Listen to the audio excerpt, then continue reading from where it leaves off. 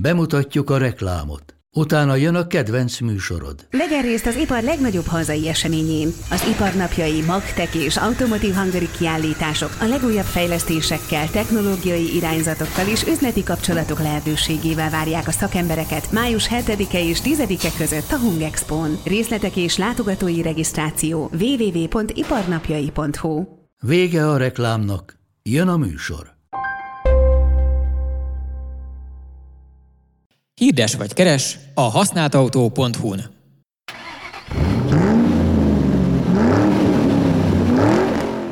Nekem ezt annak idején úgy tanították, hogy ezt ilyen nagyon magasról kell kezdeni egy előző munkahelyemen, hogy végtelen lelkesedéssel és soha ki nem apadó szeretettel köszöntjük az Égéstér hallgatóit. De szerintem ezt most mellőzzük, és csak azt mondom, hogy sziasztok.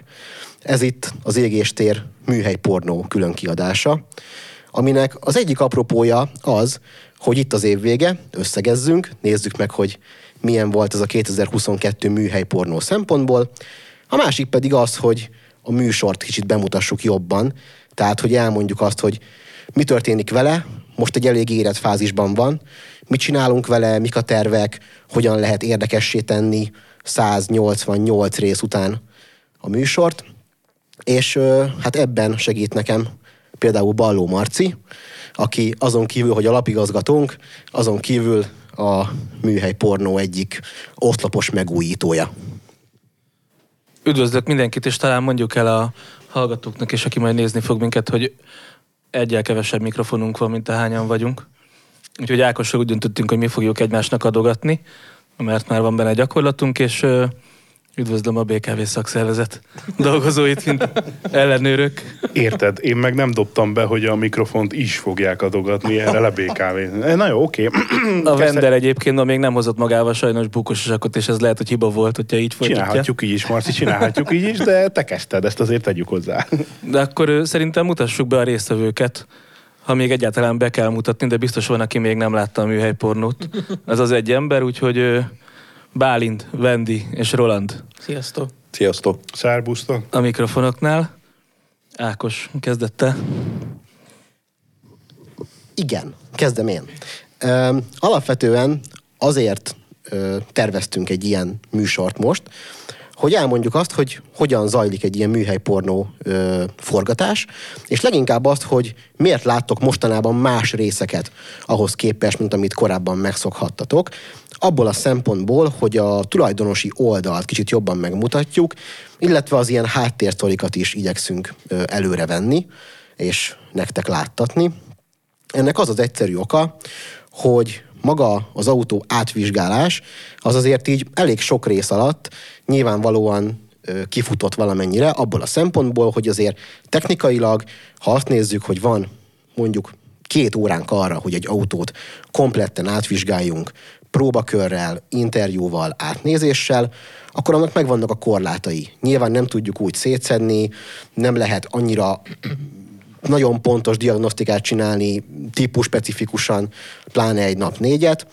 Ezért inkább azt igyekszünk megmutatni, hogy hogyan nem érdemes mondjuk megszívni egy autóvásárlást, hogyan érdemes tájékozódni, illetve milyen árakra számíthat az, aki autót szeretne venni a közeljövőben. Én készültem egy számmal, nem tudom, hogy tudjátok-e, hogy hány rész forgott már az Avalonban. Vendi? Ajaj, úgy nagyságrendileg igen, pontosan nem tudnám megmondani, de egészen 160 fölött. Mi is oda satszoljuk, 170 kell. Én 170. Igen. 166 részünk ment ki.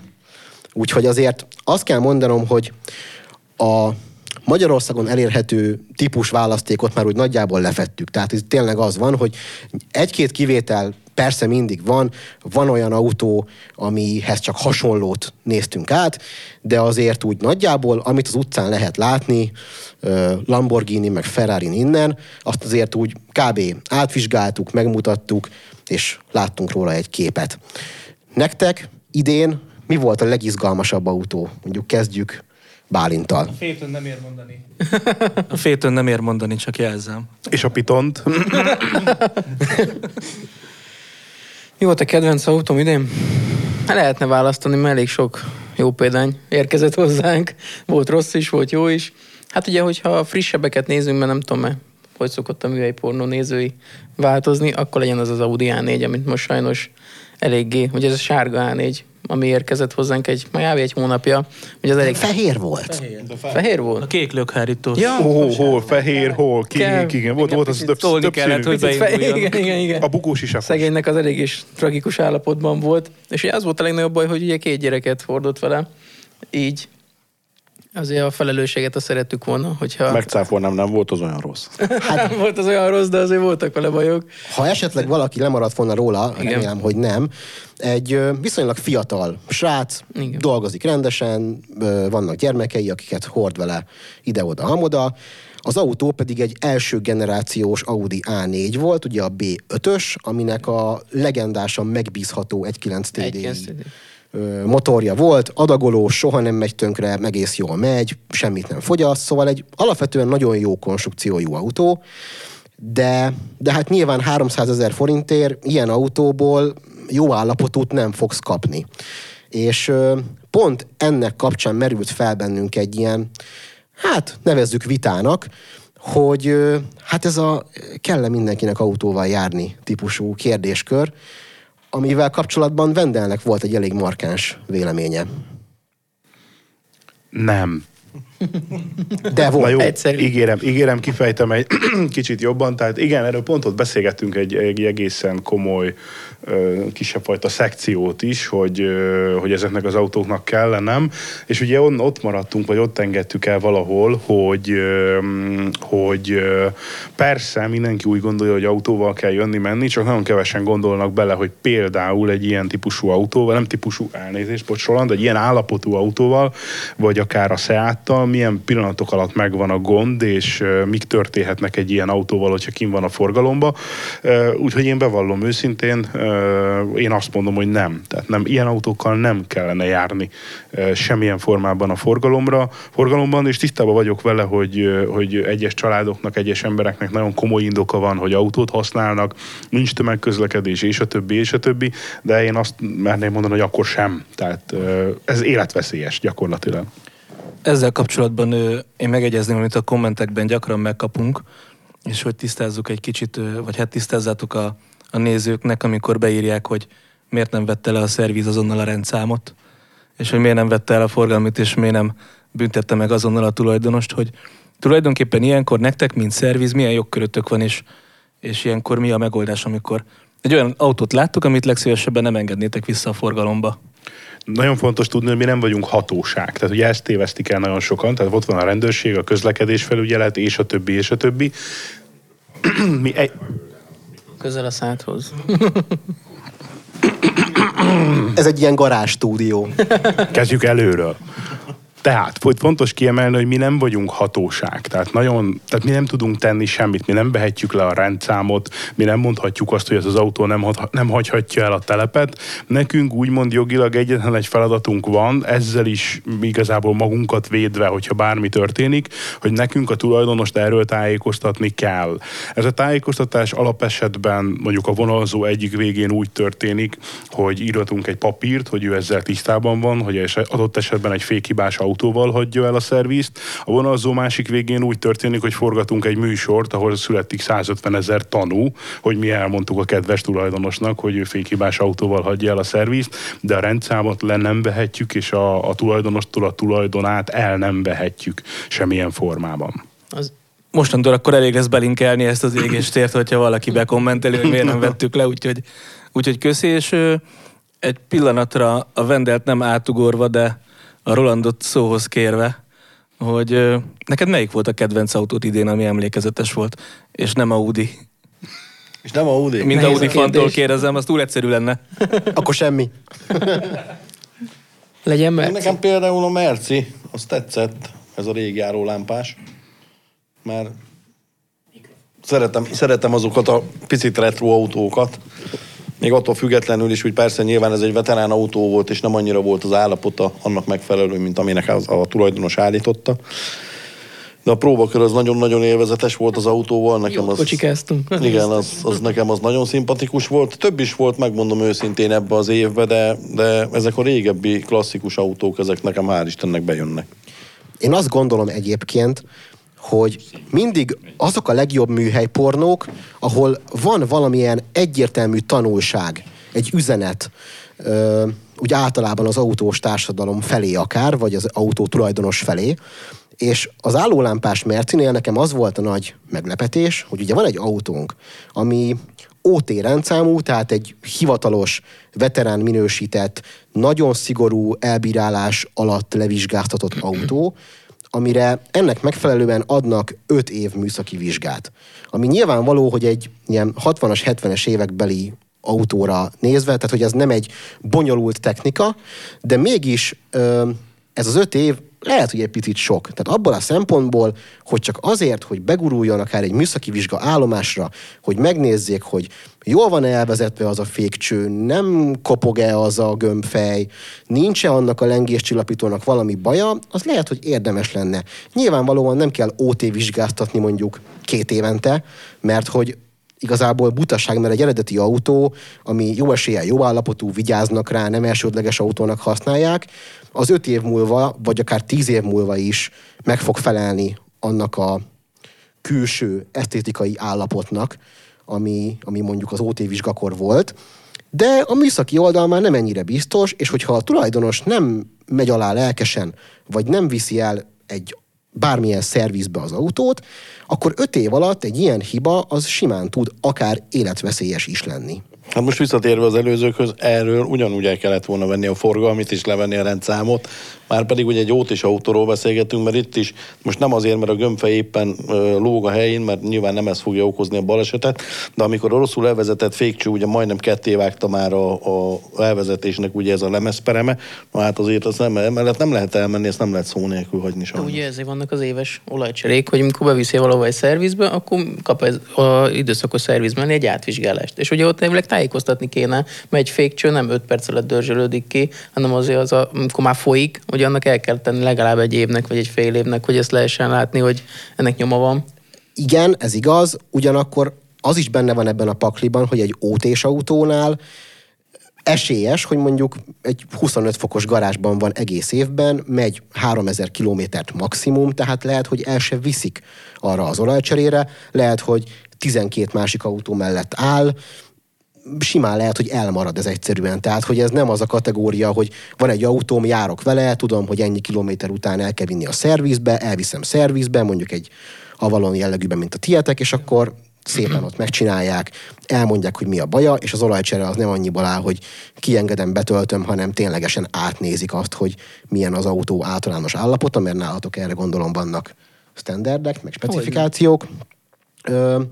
Szóval ilyen szempontból azért ez lehet, hogy egy kicsit másképp lehetne az OT-s autóknál. Nagyon kíváncsi vagyok, hogy Vendelnek mi volt a kedvenc autója idén, de mielőtt még ezt megbeszéljük, az A4 kapcsán nekem nagyon szorosan kapcsolódik a Seat története. Ami ugye szintén 1.9 TDI, szintén ugyanaz a generáció, ugyanarra az alapra épül, nagyon sok kilométer, nagyon olcsó, vagy hát nem annyira nagyon olcsó, de azért elég olcsó, és ott pedig ugye az volt az érdekes, és sőt nem, az Audinál volt. Az Audinál volt az, hogy a srác nem is tudta, hogy az autó állapota amúgy ennyire tragikus. Elég borzasztó, és ő azért hozta be, mert hogy elektronikai hibái vannak. Hát azért az Audinál is tudta, mert ott ugye úgy indultunk, hogy bizonyítsuk be, hogy neki lett igaza, mert mindenki azt mondta, hogy ne vegye meg, de ő mégis megvette, és hát aztán nem jött össze. De a Seat is, a Seat volt azt hiszem a 11 óra éjszaka Tesco parkoló, ugye? Jól emlékszem? Igen. És vásárlás. Igen. Meg hát ugye a Piton minden roncshalmaz őse, tehát ugye ez ugyanaz a vonal.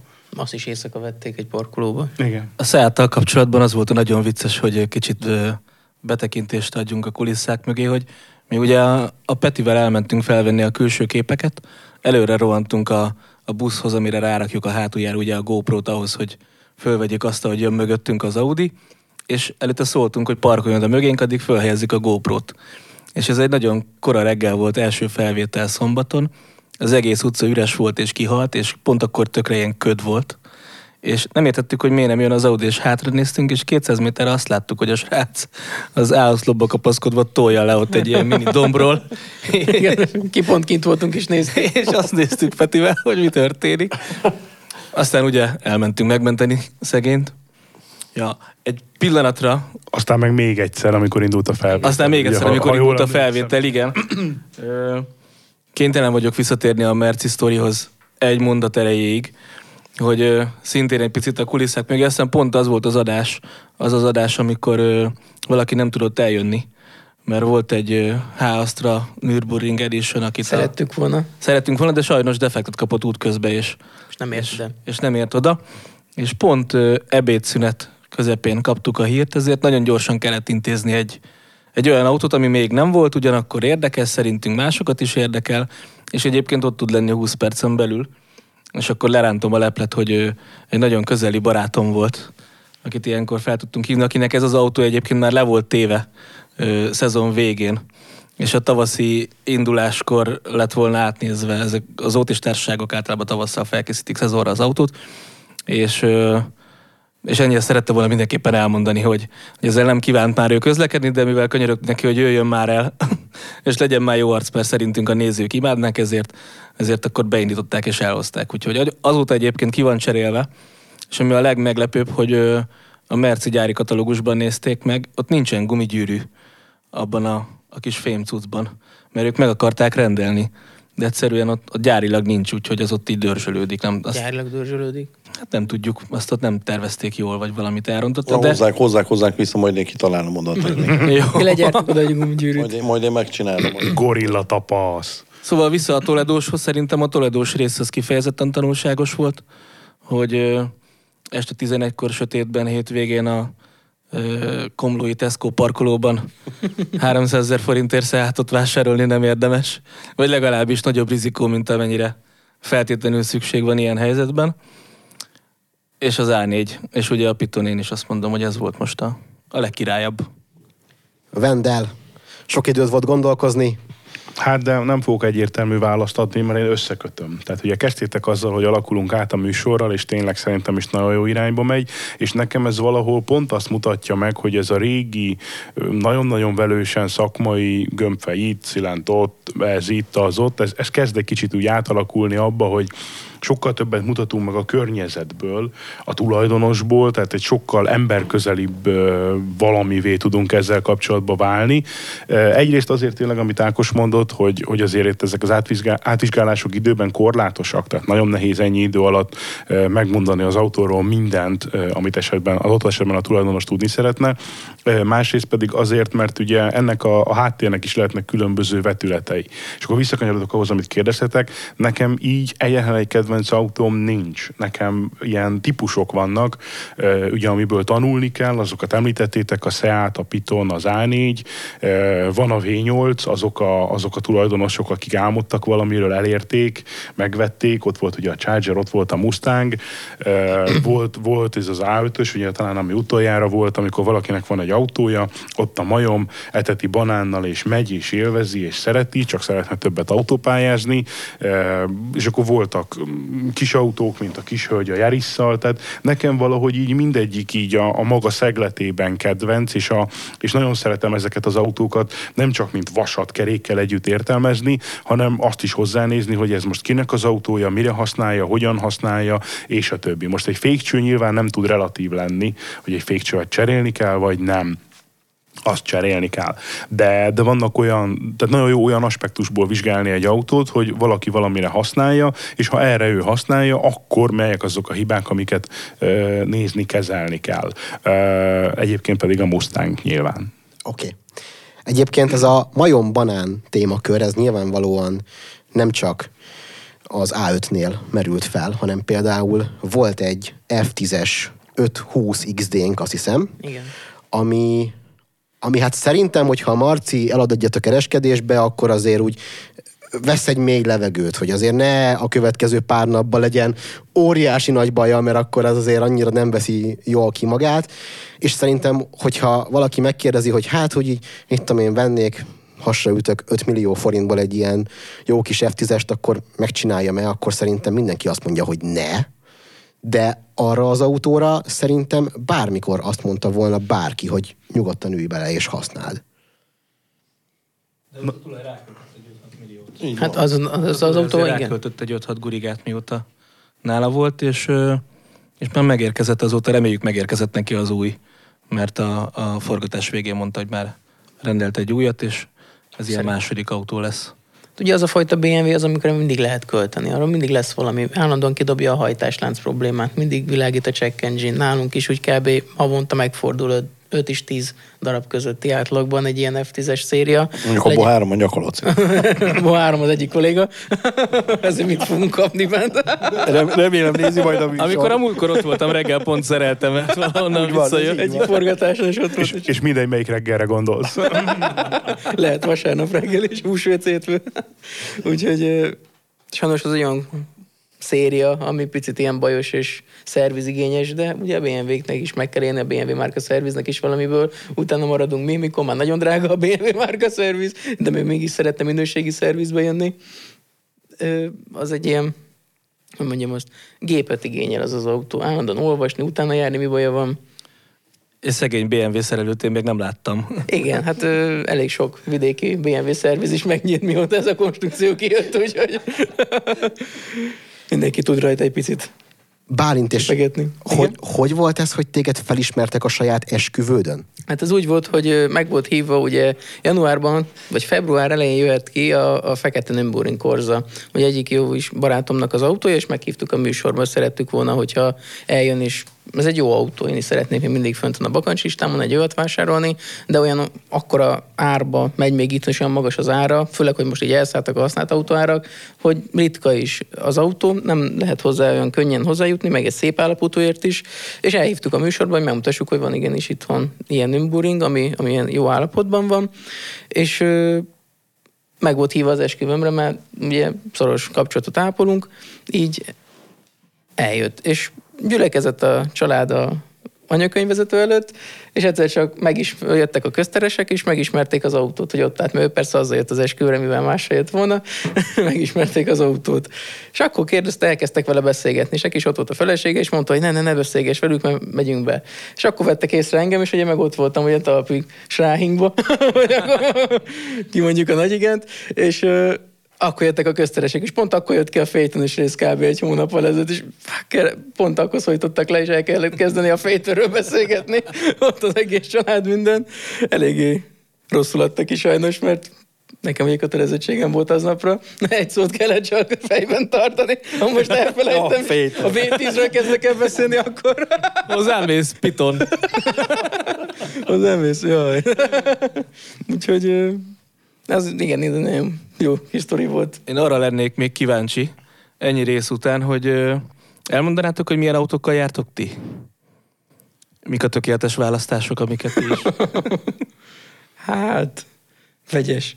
Roland, olyan csöndbe vagy? Hát, Audi most letámasztva.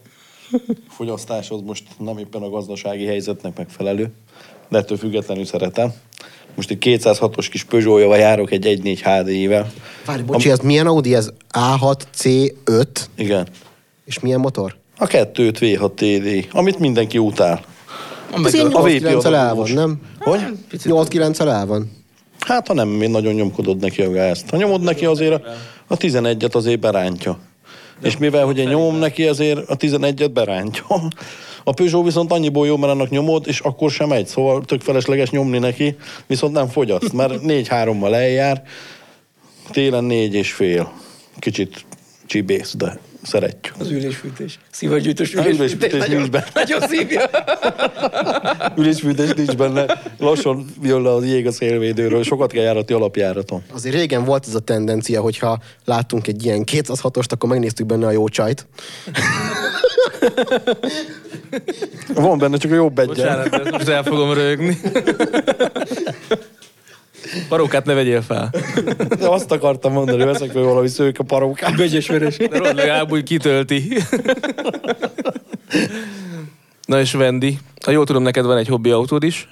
Igen, maradjunk első körben a hobbi autónál. Nekem van egy kis terepjárom, egy Jimny. Egyszer majd biztos megnő, és akkor lesz belőle valami nagyobb. Ezen kívül, hát most nekem egy építkezős kombim van, a típusát fedje homály, bár már szerintem említettük. De úgy egyébként, ha meg ebből kikerülünk, akkor szerintem hétköznapi autóként egy Octavia, egy Kia Sportage, valami ilyesmi lesz az utódja. Remélem nagyon sürgősen és hamarosan. Hát, ha meg úgy alakul, akkor meg egy A5, A6, valami ilyesmi vonalba ülnék át én is úgy a sor végén. Pont. Beszélsz nyugodtan a Lada kombiról. Most muszáj volt. Karina kombiról. Karina kombi, igen. Nem, ez egy H-Astra kombi, tehát ez ilyen klasszikusan építkezős autónak lett megvételezve, és lassan már megszakom, hogy állandóan világít a check engine, tehát szinte már hiányozna. Az a furcsa, hogyha elalszik, mert mindig attól félek, hogy valami baj van, vagy nem működik a kompjúter, mert igen, nem működik, nem világít a check engine. Kapcsol részegységeket. Mi történt? Tehát így. De szeretjük egymást. Jön, megy, teszi a dolgát, fogyaszt sokat, cserébe kicsit lassan. Olajból is. Igen, olajból meg benzinből. Check engine. Sokat, igen. Cserébe nem megy, de építkezéshez tökéletes, tehát ugye ez még az a kombi, amiben minden is befér hátra, tehát ezért lett ez. Bálint. Hát nekem az baj, mindig változik a paletta, mert mindig szeretek új autókat megismerni, és szeretem őket rendbe rakni, úgy használni. Általában az a terv jövő évre is, hogy többet legyek kint parkolóparádén, szeretnék többet kimenni, hogy tudjak az emberekkel beszélgetni, vagy kapjak egy nyegleautóra egy fix helyet, ahol mindig meg tudok majd állni valamelyik tölgyfa alatt. Hát a teleszorják a galambok. És kint ki tudjak menni. Hát nem. Nekem van egy sima szaladgáló Swiftem, az járok dolgozni, nálunk ott a telepen eléggé por van, ott annak rendes autók is, mindig belenyitás, minden. Nem szeretek. Nekem volt régen egy Corsa OPC-m, ugye ez mindig ott állt, és sajnos a céges autók belenyitották az ajtót, és annak olyan szép volt a hátsó segénél az ív, hogy mindig benne volt egy ajtónyom. És akkor elmentem az Oceanba bevásni, akkor láttam mindig, hogy így, mint a kottó olyan volt az oldala már. Azért cseréltem le valami olcsóra, hogy ott eláldogáljon. Hát most tervem van egy Meriva, hát az is elkészül, azért motorhibás volt, meg motorcserés volt, meg minden baj van. Hát szeretném majd az egyik műsorba az erőmérőbe bevinni, hogyha van rá lehetőség. Kíváncsi lennék, hogy tudja még így 2007-ből. Ez egy külön etap lenne nálam. És akkor neked az úgy néz ki, hogy hazamész a, nem tudom, 8-9-10 órás munkanap után, és akkor otthon még Merivát szerelsz? Van, igen. Általában ugye nekem, hál' Istennek van otthon egy garázsom, én tudok vele foglalkozni. Bár elég ilyen kis nyárias, szóval most télen elég hideg van, de magamnak szoktam mindig rendbe rakni, mert nálam első, hogy az autó rendben legyen, utána több a család. Nem, De igen. De szeretek ezzel foglalkozni, egy hobbi szinten is, mindenkinek más a hobbija. Nekem az, hogy otthon elbügykölgessek, és az nekem az kicsit kikapcsolódás. Emlékeztek arra jó kis Integra Type R-re? Emlékszünk. Az volt az egyetlen autó, amit nem vezethettünk. Én se, Roli se, csak a tulaj. Úgyhogy nagyon soha. És az erőmérőben jött ugye. És ez persze az erőmérőben jött az úr. Az úgy volt, hogy én kint álltam, pont megérkezett, már nem is emlékszem, hogy a Roberto volt, vagy a Juhász Peti, vagy nem is, vagy az Elvis, és akkor kérdezte a srác, hogy hol lesz a mérés. Néztük, hogy milyen mérés. Én kérdezték, hogy a CO mérés. Hát, hogy hány lóerő? Mondom, tesóka, nem jó helyen vagyunk, vagy miért jöttél? Hát, hogy az erőmérő, hogy akkor lemérik. De mondom, ez a műhelypornó. Ja, és szegény srácnak látni a döbbenetet az arcán, hogy eljött leméretni, hogy hány lóerős még mindig az Integra Type R, és akkor derült ki, hogy ez a műhelypornó, úgyhogy át fogjuk nézni, és folyik belőle szegényből az olaj. Hát ezt nem felejtjük el, és az se, hogy nem lehetett vezetni szegényt. De hát azért kipróbáltuk, azért lemértük ott a hátsó kis utcán, hogy mit is tud. Nem, elég, háromszor lelúgt a tiltásig. Nem volt szégyellős a fiú. Ezt nem mondd el, mert hallgatja az apukája. Ott erről volt szó, hogy ezt nem kéne. Nem, hát biztos láttál részt. Nem így volt. Az nem az volt, az a Lada volt. Az a Lada volt. És a kakús igen, és csak felvezető autó Kalina? Igen. Én arra emlékszem, hogy nagyon szerencsétlenül jött ki, mert az is egy ilyen téli felvétel volt, és este későn beraktuk szembe ezeket a lámpákat, és mentünk ott körbe a szokásos körön, és én nem láttam semmit az útból, de szerintem az úr, aki vezetett, ő se. Tehát ez egy ilyen félig halál közeli élmény volt, de hihetetlenül kedves úr volt, és egyébként el kell, hogy mondjam, amit beszéltünk az előbb a körülményekről, tehát neki az autó például azért tetszett, mert tökéletesen egy optimális választás volt, bármennyire nehéz elképzelni egy ilyen Ladáról, hogy optimális választás legyen, csak ott nekem konkrétan közepes halálfélelmem volt már szembelámpákkal körözni az éjszakába, amikor azt forgattuk. De maga az autó, ami ugye hát egyébként újkorában a röhelytárgya volt minden szinten, az egyébként így 2022-ben 10 évesen fillérekért az egy ilyen vállalható dolog? Hát a Roli jegyezte meg, hogy olyan a lengőkar, mint a kerítésvas, vagy valami ilyesmi. Tehát így ezek a hasonlatok, ezek így alacsonyan röpködtek a forgatás alatt. Most nem a Mustangról beszélünk, várjál. Azon a váltó volt nagyon gyenge, én figyelek meg, megjegyeztem. De a hangja nem volt gyenge. Nem. De figyelj, egyébként az a Lada most arra, amire használták. Ár-értékarányban szerintem azt meg lehet venni nem csak a Tesco parkolóba hajnalva 300 000 forintért, hanem egyébként is, szóval végül is tök jó. Nálunk csak egyszer volt a telepen egy ilyen Kalina volt, ugye? Abból van kombi, és Kalina kombi. És azt kell tudni a Kalina kombiról, hogy beretették ezt a csomagtérajtó, gombos csomagtérajtó nyitást. A kormány alatt van a gombja, ami ugye hátul kireteszel, és egy picit kijebb nyitja a csomagtérajtót. Viszont valahogy nem csináltak szellőzőket a karosszériára. Ezért a végén már céges konteszt volt nálunk, hogy kiér oda, miután becsukta a vezető oldali ajtót a csomagtérhez, amíg vissza nem csukódik.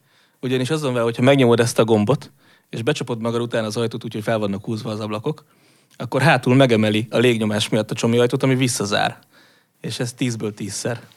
Így csinálja, és ezen versenyeztünk, hogy ki az, aki annyira gyors, hogy becsapja, de eléri a csomagtérajtót, mire visszazárna.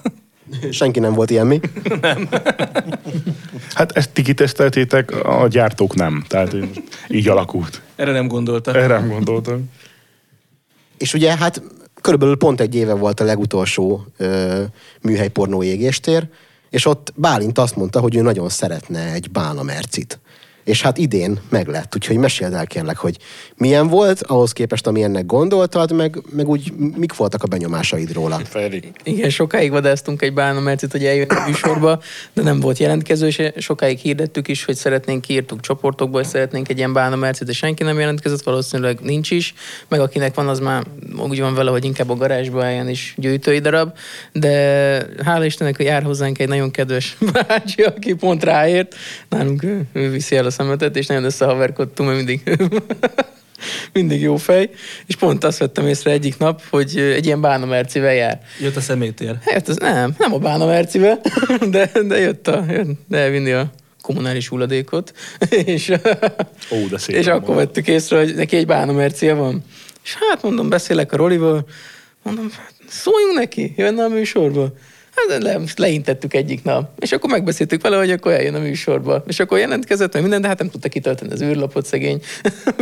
Segítettünk neki, még előző nap is mentünk hozzá, hogy mi legyen, meg minden. És akkor eljött a műsorba, leforgathattuk ezt a bánás részt. Hát igen, nagyon jó sikerült szerintem a rész. Hát baj, volt a Bána Mercnek, azóta is szereli, de neki is mentségére legyen, hogy végre rendbe lett rakva. Kint a teherautógép szerelők megcsinálták neki. Volt Merciseknél is. Volt Merciseknél is, igen. Oliveréknél is. Már körülbelül egy ilyen 90%-a kész van.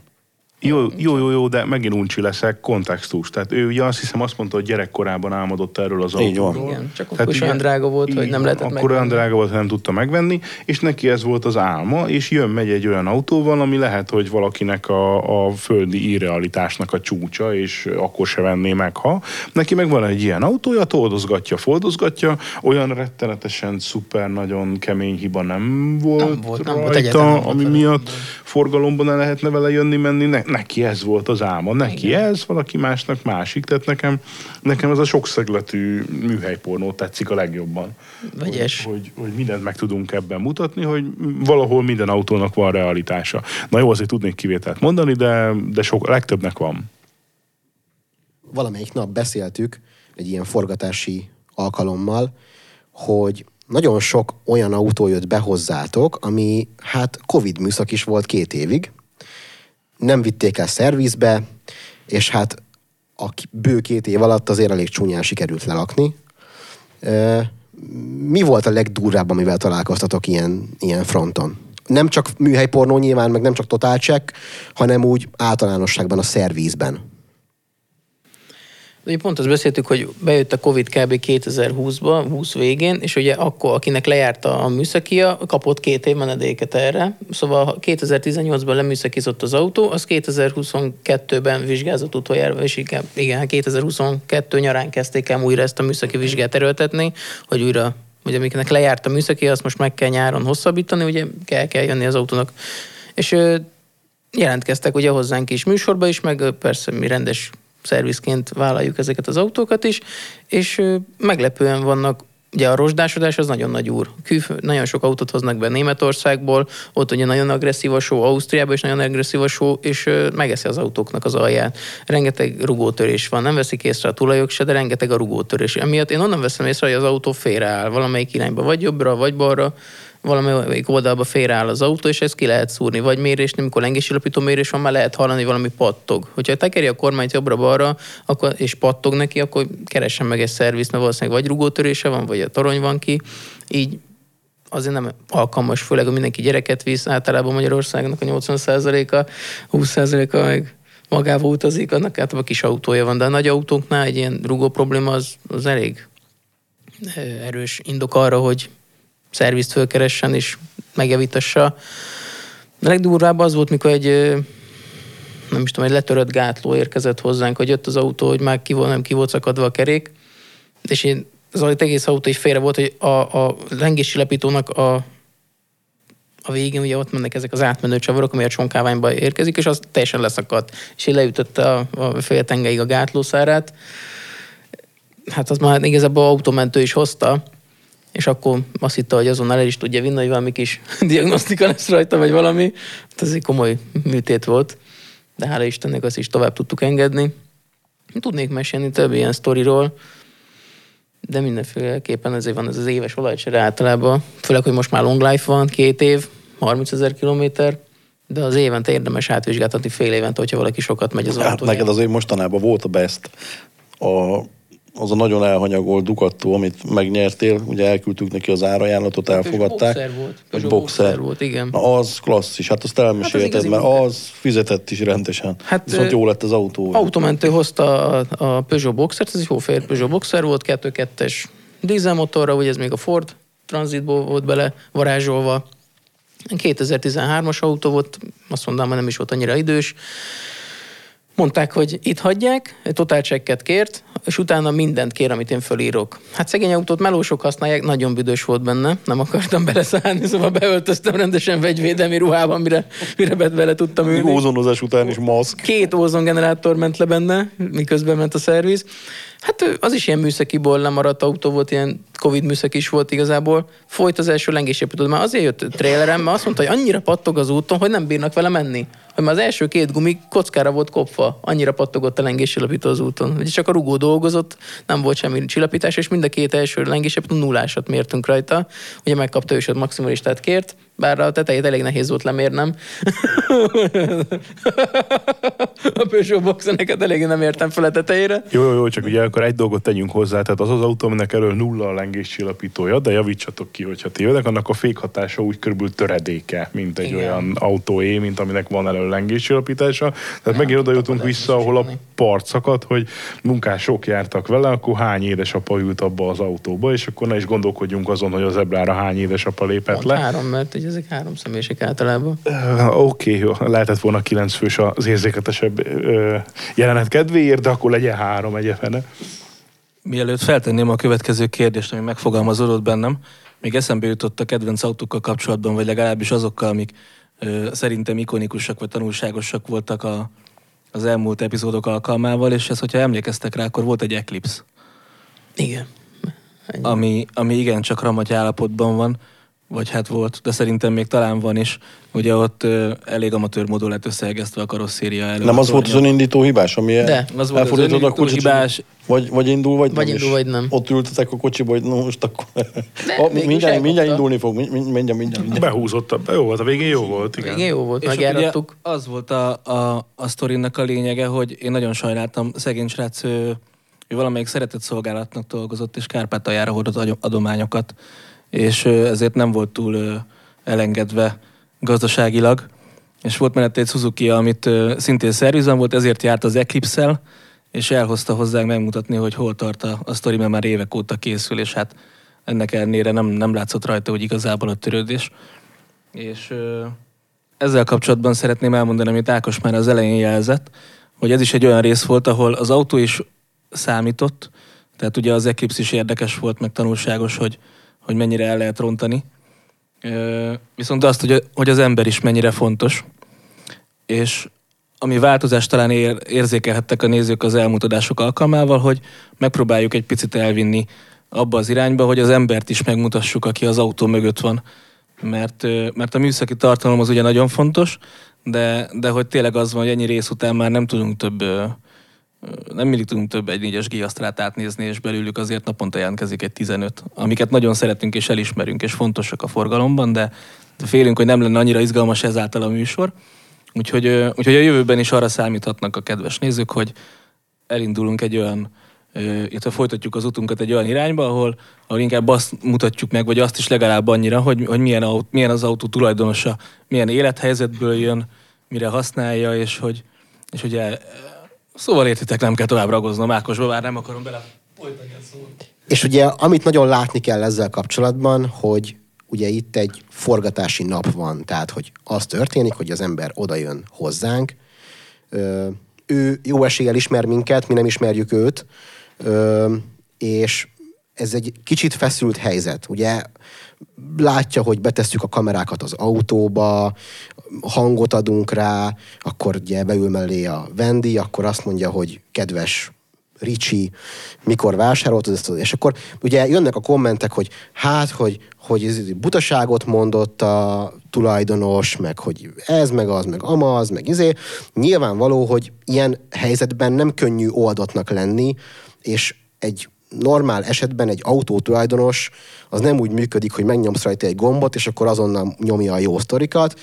Nyilvánvaló, hogy ebben nagyon sokat segít az, hogy Marci, amíg az autót mi átvizsgáljuk, addig leül ezekkel az emberekkel, és beszélget velük akár fél órát, 1 órát, és abból kijönnek azok a jó történetek, amikből aztán ti utána láttok 22 másodpercet bevágásként, de ezek igazán megmutatják azt, hogy egy autót milyen birtokolni, fenntartani, karbantartani, megvenni, stb. Erről a felvételparáról még emlékeztek a lányra, aki nagyon kedves volt, azt hiszem Mercinek hívták, és a Peugeot 206 CC-t hozta el. Igen. Ő az Meg a barátját. Megkért mindenkit, hogy menjen ki a műhelyből, mert amíg leforgatták. Igen, az Avalon tulajdonosát is, vagy hát a János is kiküldte, azt mondta, addig nem hajlandó megszólalni, meg bárki ott van. Simán kirakta Jánost a saját szervizéből egyetlen mondattal. Viszont aki azonnal megnyílt, és lelőni nem lehetett, csak nagyon sajnálom, hogy kicsit halkan beszélt, ő a Smártos. A kannibál. A Rambó. Rambó. Aki miután felvetett Kittis neki, póló. hogy fölállhatna a kocsi tetejére, 1 másodpercen belül a tetején volt, és utána bukfencben ugrott le róla. Én azt hittem, hogy oda csattan. Ott volt az emelőnek a csápja, fogta, leugrott tigris bukfencbe, végigfetrengett a földön, ott volt nyitva a csáp, ki volt is húzva, én azt hittem telibe fejeli szegény. Igen, csak ő felvételre készült, mert a végén mondta, hogy action. Csak az nem volt. Csak pont nem fordult a kamera, úgyhogy én pont láttam, ezt elviszem a sírig. Az egyetlen autó, amit sajnáltam, hogy jó állapotú, mert ő megígérte az elején, hogy ha rossz állapotú lesz, akkor ott helyben felgyújtja.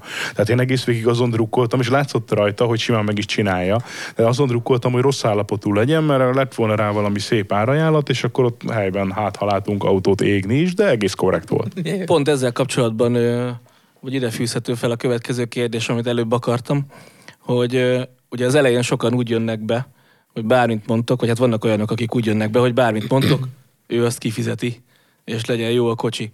Hogy volt már arra példa, hogy a műsor után, ugye itt a műsor után kb. 3-4 héttel később tudják meg, hogy mi az árajánlat, mert akkor megy le a YouTube-on. Volt már olyan, aki ilyenkor fogta a kocsiját, visszavitte és meg kellett csinálni? Volt persze. Mai napig jár hozzám. Pont most a héten csináltam meg. Volt egy Audi A3 kb. Másfél éve járt nálunk a műsorban. 2000-es PDTD-i volt. És ő azóta fél évente megjelenik, és valamit megcsináltat rajta. Akkor fölírtunk rá, vezérlés volt, cserébe. Akkor, ami az átvizsgálás során, amit találtunk, azt mindent megcsinált. És pont most a héten... De még az oldalvillogót is, mert emlékszem én is az autóra. És pont most a héten fejeztem be neki újra. Ezért volt a PD elemeknél ezt a kábelköteget, cseréltem neki a szelepfedében. Mindenben panaszkodott, hogy hidegen nehezen indul, mikor meleg volt, meg minden, és megcsináltuk neki az autót, és pont boldogan elvitte, és azóta is mondta, hogy még megint már kezd neki a 2-es tömegű rángatni, januárban vissza fog jönni, és megcsináltatja a 2-es tömegű cserét is, ugye új kuplunggal. És azt mondta, hogy rendbe akarja tenni, és ő tényleg tartja magát ahhoz, hogy rendbe rakja ezt az autót 2006-ból, azt hiszem, 2006-os volt. A műsorban ugye mindenki rendbe rakja, ezt tudjátok, tehát én már néha mosolygok. Csak valakit látunk is, hogy rendbe rakja. A Peugeot is visszajött, a fehér CRZ-s. Igen, tényleg ő is volt. Igen. De nagyon... Nem mondom azt, hogy nem jönnek vissza. Nekem a kedvencem, amikor diplomatikusan elmondjuk, hogy hát valahol itt a környéken van egy bontó, és akár nagyon szívesen segítünk oda áttolni, és akkor a tulajdonos elmondja válaszul, hogy hát nem számít, semmi nem számít, és minden pénz sem számít, ő akkor is ezt meg fogja csináltatni. Természetesen ők azért eltűnnek, tehát ők nem hozzák vissza, szerencsére alszanak rá egyet-kettőt, de nagyon sokan. Tehát én úgy gondolom, hogy arányaiban viszonylag sokan. Én szerintem 90%-ban meg is tudjuk mondani, hogy kik lesznek azok, akik visszahozzák, és kik lesznek azok, akik nem. Vagy azért, mert a világ másik felén lakik, csak felhozta az autót. Sok a vidéki autó. Vagy azért, mert irreális azt az autót egyáltalán javítani.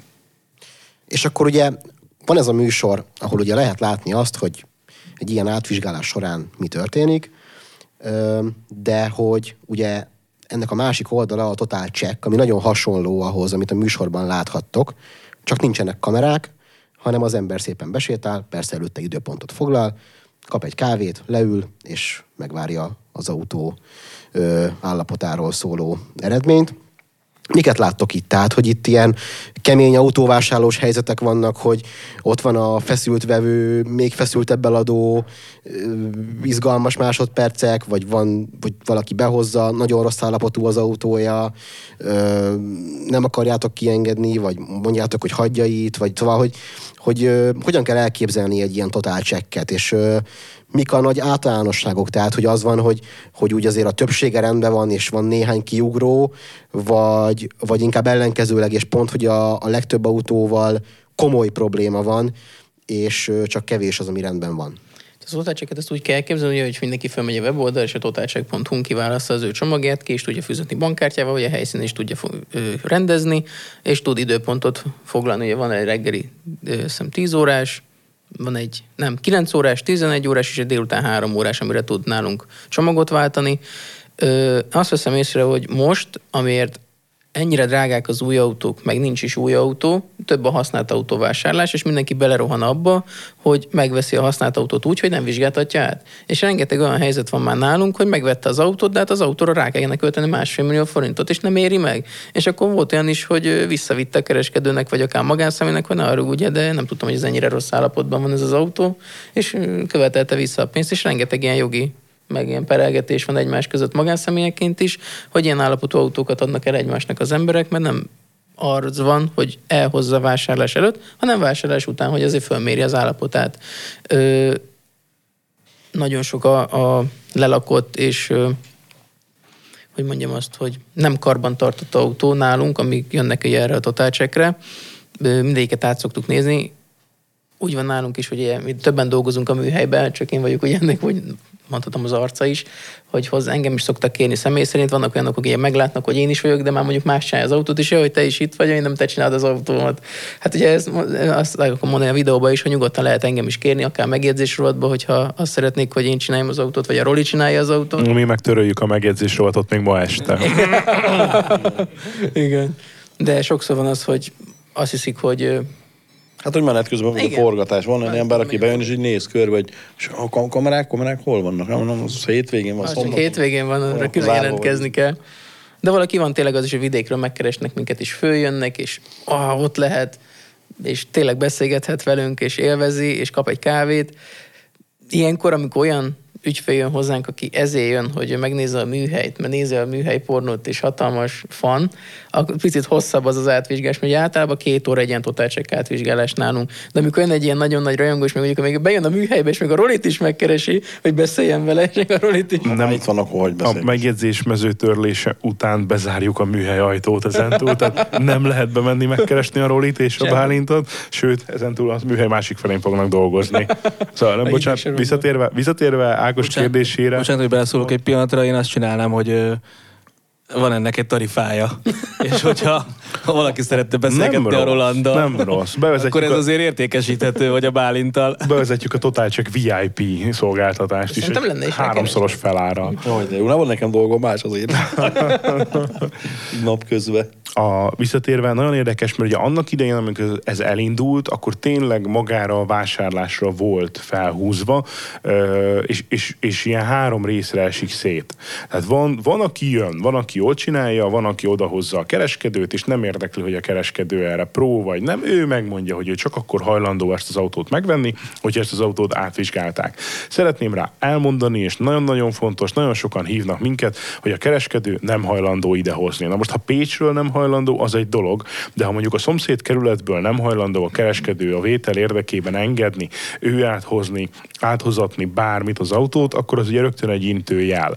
A másik csoport, amit Bálint említett, ami számomra is egy hihetetlen, aki tudja, ismeri ezt a szolgáltatást, elmegy, megveszi az autót, mert szép, és utána odahozza hozzánk, és tényleg az ügyfélváróban van az idegösszeomlás, hogy most akkor itt, hogy akkor hát erre 1 millió forint, hát nem tudta, hogy ő erre rá kell költeni 1 millió forintot. Nem az Avalon Service miatt, hanem a gazdasági folyamatok miatt jelenleg egy autóra 1 milliós árajánlatot írni már nem azt jelenti, hogy nem tudom én kicseréljük a fél autót. Tehát egyszerűen vannak olyan alkatrészek, amik 2-szeresére, 3-szorosára drágultak az elmúlt fél évben. Tehát az, hogy egy autó egy vétel után valaki beleszaladjon egy 1 milliós árajánlatba, ez nem ritkaság, sajnos, ha nincs átnézve az autó, hanem akár mondhatjuk, hogy egy fél alap állapot. És van a harmadik csoport, aki pedig egyszerűen mondhatjuk azt, hogy fan, vagy egyszerűen csak szeretné eldönteni, hogy megtartsa ezt az autót, ők pedig egyszerűen bejelentkeznek, hozzák a saját autójukat, és adott esetben az átvizsgálás eredményeképpen döntenek róla, hogy most ők akkor ezt eladják, vagy megtartják, vagy meddig érdemes még ezt megtartani. Ők az én fejemben egy nagyon-nagyon tudatos tulajdonosok ilyen szempontból, mert nem szerelmesek az autójukba, vagy ha szerelmesek is, pontosan tudják a realitásnak a határait. Hát ők azért a ritkább csoport. Tehát sajnos nagyon sokszor találkozunk olyanokkal, és így megveszik, és aztán az ügyfélváróban meglepődnek, és utána ugye ki hogyan kezeli, van, aki elkönyveli, hogy akkor ezt most így járt és javítatja, van, aki megpróbál a kereskedő felé vissza menni, de ugye az sokszor nagyon nehéz. Érdemes. Tehát én is azt mondom, ez nem a reklám miatt, bár mi is nagyon szívesen fogadjuk, de akárhol Magyarországon nem hiszem, hogy 2022-ben egy használt autót meg lehet úgy venni, hogy érdemi szerelő előtte nem látta. Nagyon jó, hogy nem rohad, nagyon jó, hogy benézek a sárvédőívbe, nagyon jó, hogy itt kék, ott meg hosszú a kerék, meg kerek, de lehet benne egy olyan hibakód, ami rögtön milliós tételt jelent abban a pillanatban, hogy azt beírja a kompjúter. Nem is kell messzire menni, elég már csak egy 2-öst, amit kicsinálni kuplóval. Egy dízelautón az már bőven már súrolja az 1 milliót, mi kap egy váltóolajcserét, és még egy átvizsgálást is mellé, még ott van egy lengőkar, mikor ugye szétbontjuk az autót, és már ott van 1 millió. Egy kicsi fék. Egy kis például. Így van, rájön még egy kopuforgó, egy időszakos szervizés, és azt hiszük, hogy olyan 1,5 milliónál vagyunk, és ezen el lehet gondolkodni, hogy miért lett ilyen irreálisan drága az autóalkatrész. Meg nincs is, az a baj, hogy egy olajszűrőre is tudunk már fél napokat várni, mert a kirendeltségen például nem hozzák ki. Mert nincs is ott se ember, aki kihozza, meg nincs aki ugye ezt forgalmazza, mert tök sokszor várunk egy Bosch olajszűrőre, és fél nap vagy egy napig jön. És nem értjük, hogy ez miért van így, hogy nincs autóalkatrész Magyarországon, mert döbbenet, hogy régen pikpak kijött minden, és most meg rendesen várni kell, és készlethiányok vannak, és többnapos rendelés. Na, de vendég, kérlek, hadd idézzem meg egyik gyakran látott kommentünket, hogy Ajaj. miért ilyen drága az árajánlat? Köszönöm Ez szépen. kényes téma, igen. Köszönöm szépen a kérdést, bevallom őszintén készültem rá. Marci ugye szereti is elpoénkodni, hogy én ha csak megnyitom az árajánlat sablont, akkor már rögtön 7 jegyű számnál járunk. Ez sokszor lehet akár igaz is. Több összetevője van, erről szerintem már egy részenként többször beszéltünk. Ugye az egyik az, hogy mi egy Bosch Car Service vagyunk, ami ugye azt jelenti, sokan nem tudják, hogy a Boschnak az égisze alatt működő franchise service hálózatként megyünk. Nálunk nem lehet csak egy izzócserét kérni. Tehát ha hozzánk bejön egy autó, azokat az autókat mi átnézzük. A lámpával együtt cserélitek. Így van. Mi izzót nem cserélünk. Mi komplett lámpát cserélünk csak. Tehát viccet félretéve, tehát mi azokat az autókat átnézzük, megnézzük, nálunk ott vannak a Boschnak a műszerei, a KTS, hozzáférünk az Easy rendszerhez, csak az Easy rendszerből egyetlen dolog, a világ összes Bosch Car Service-ében a gyakran előforduló hibákat pillanatok alatt le tudjuk kérni, és a többi. Tehát van mögöttünk egy olyan műszaki hálózat, és van mögöttünk egy olyan tudás, ami miatt bőven kiemelkedünk a sufni szervizeknek a világából. Én azt hiszem a magam és a csapat nevében el is mondhatom, hogy erre büszkék is vagyunk, és ebből nem is szeretnénk engedni. Minőségben maradjunk az igazolható tényeknél, bőven ott vagyunk a márkaszervizek mellett, alatt, néha fölött, és mi így dolgozunk.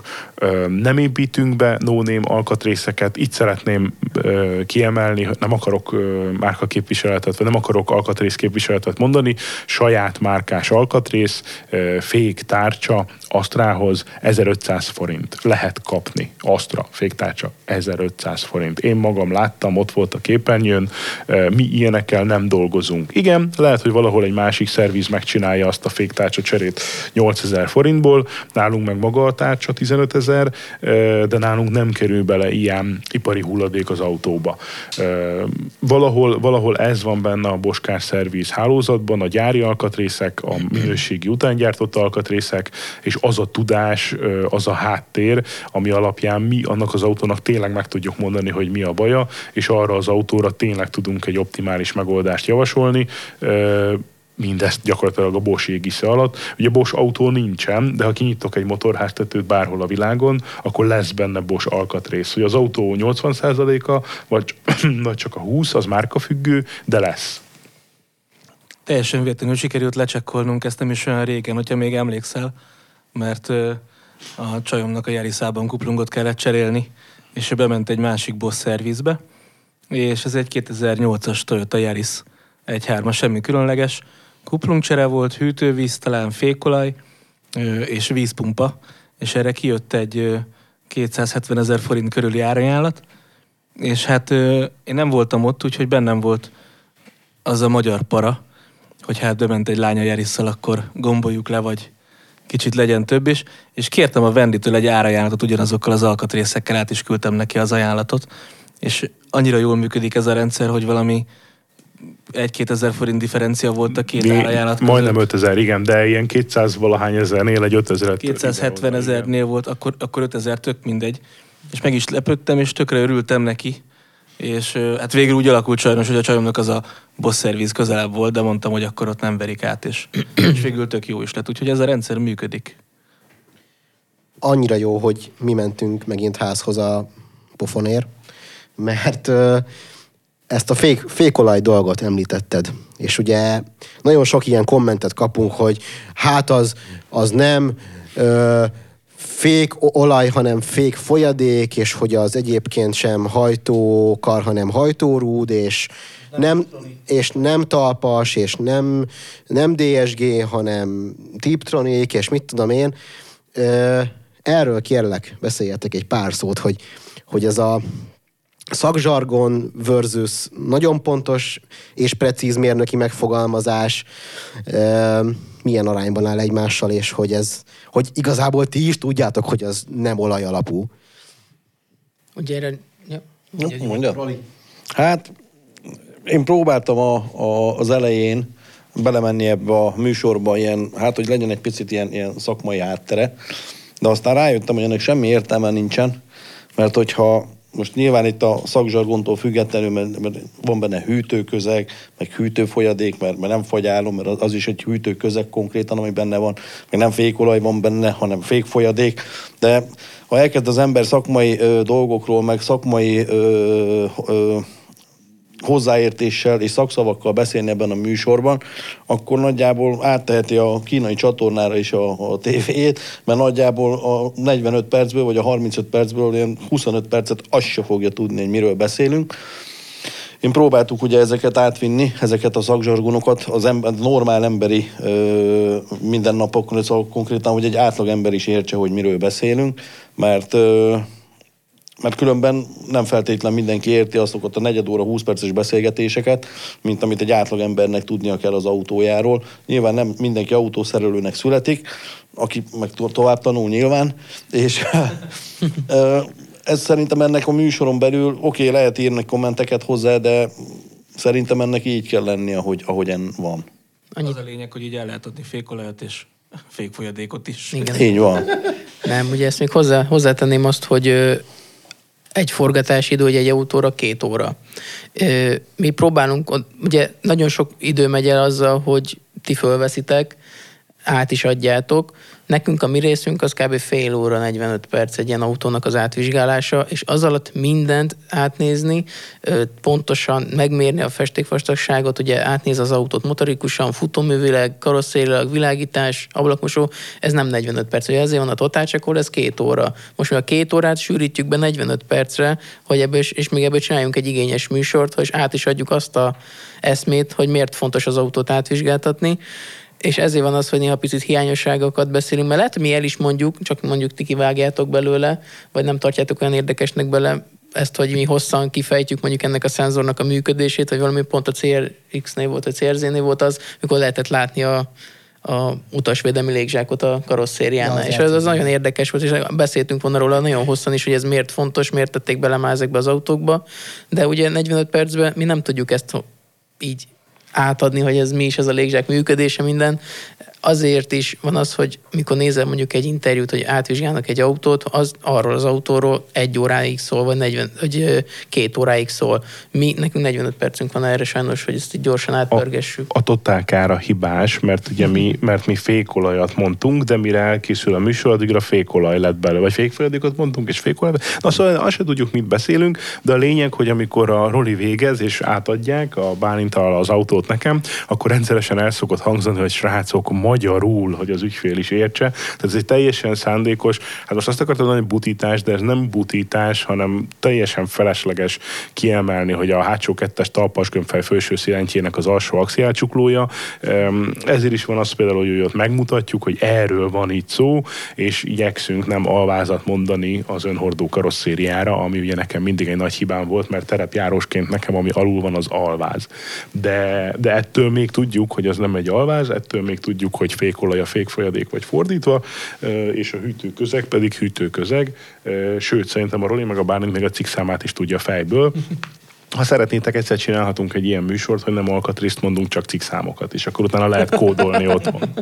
Legyen úgy. A másik, amit ugye Vendi nem csapott le, hogy végül is azért kezdtünk ma ilyen későn, mert hogy Roli pont egy Bosch-os vizsgán volt, ugye? Hát vizsga végül is. Azért megkérdezhetted volna előtte, hogy megbukott-e, mert akkor ez most nagyon ciki lesz, ha megbukott. Jó, igen. Még nem is, ez a kérdés, ez konkrétan váratlanul ért, mert ezt ugye nem is beszéltük meg egyáltalán. Hát örülök, hogy beszéljetek róla különben. Egyrészt köszönöm a Boschnak, mert nálunk hál' Istennek megadatik a cégnél az, hogy mint amit a Vender is mondott, hogy kapjuk ezeket a háttérinformációkat, és ez azzal jár, hogy hát nyilván az ember eldönti magába, hogy szeretne ezzel a lehetőséggel élni, vagy nem. Ezért jelentkeztem a Boschba. Így utólag már, hát még vizsga előtt egy kicsit bántam, de most így utólag már nem.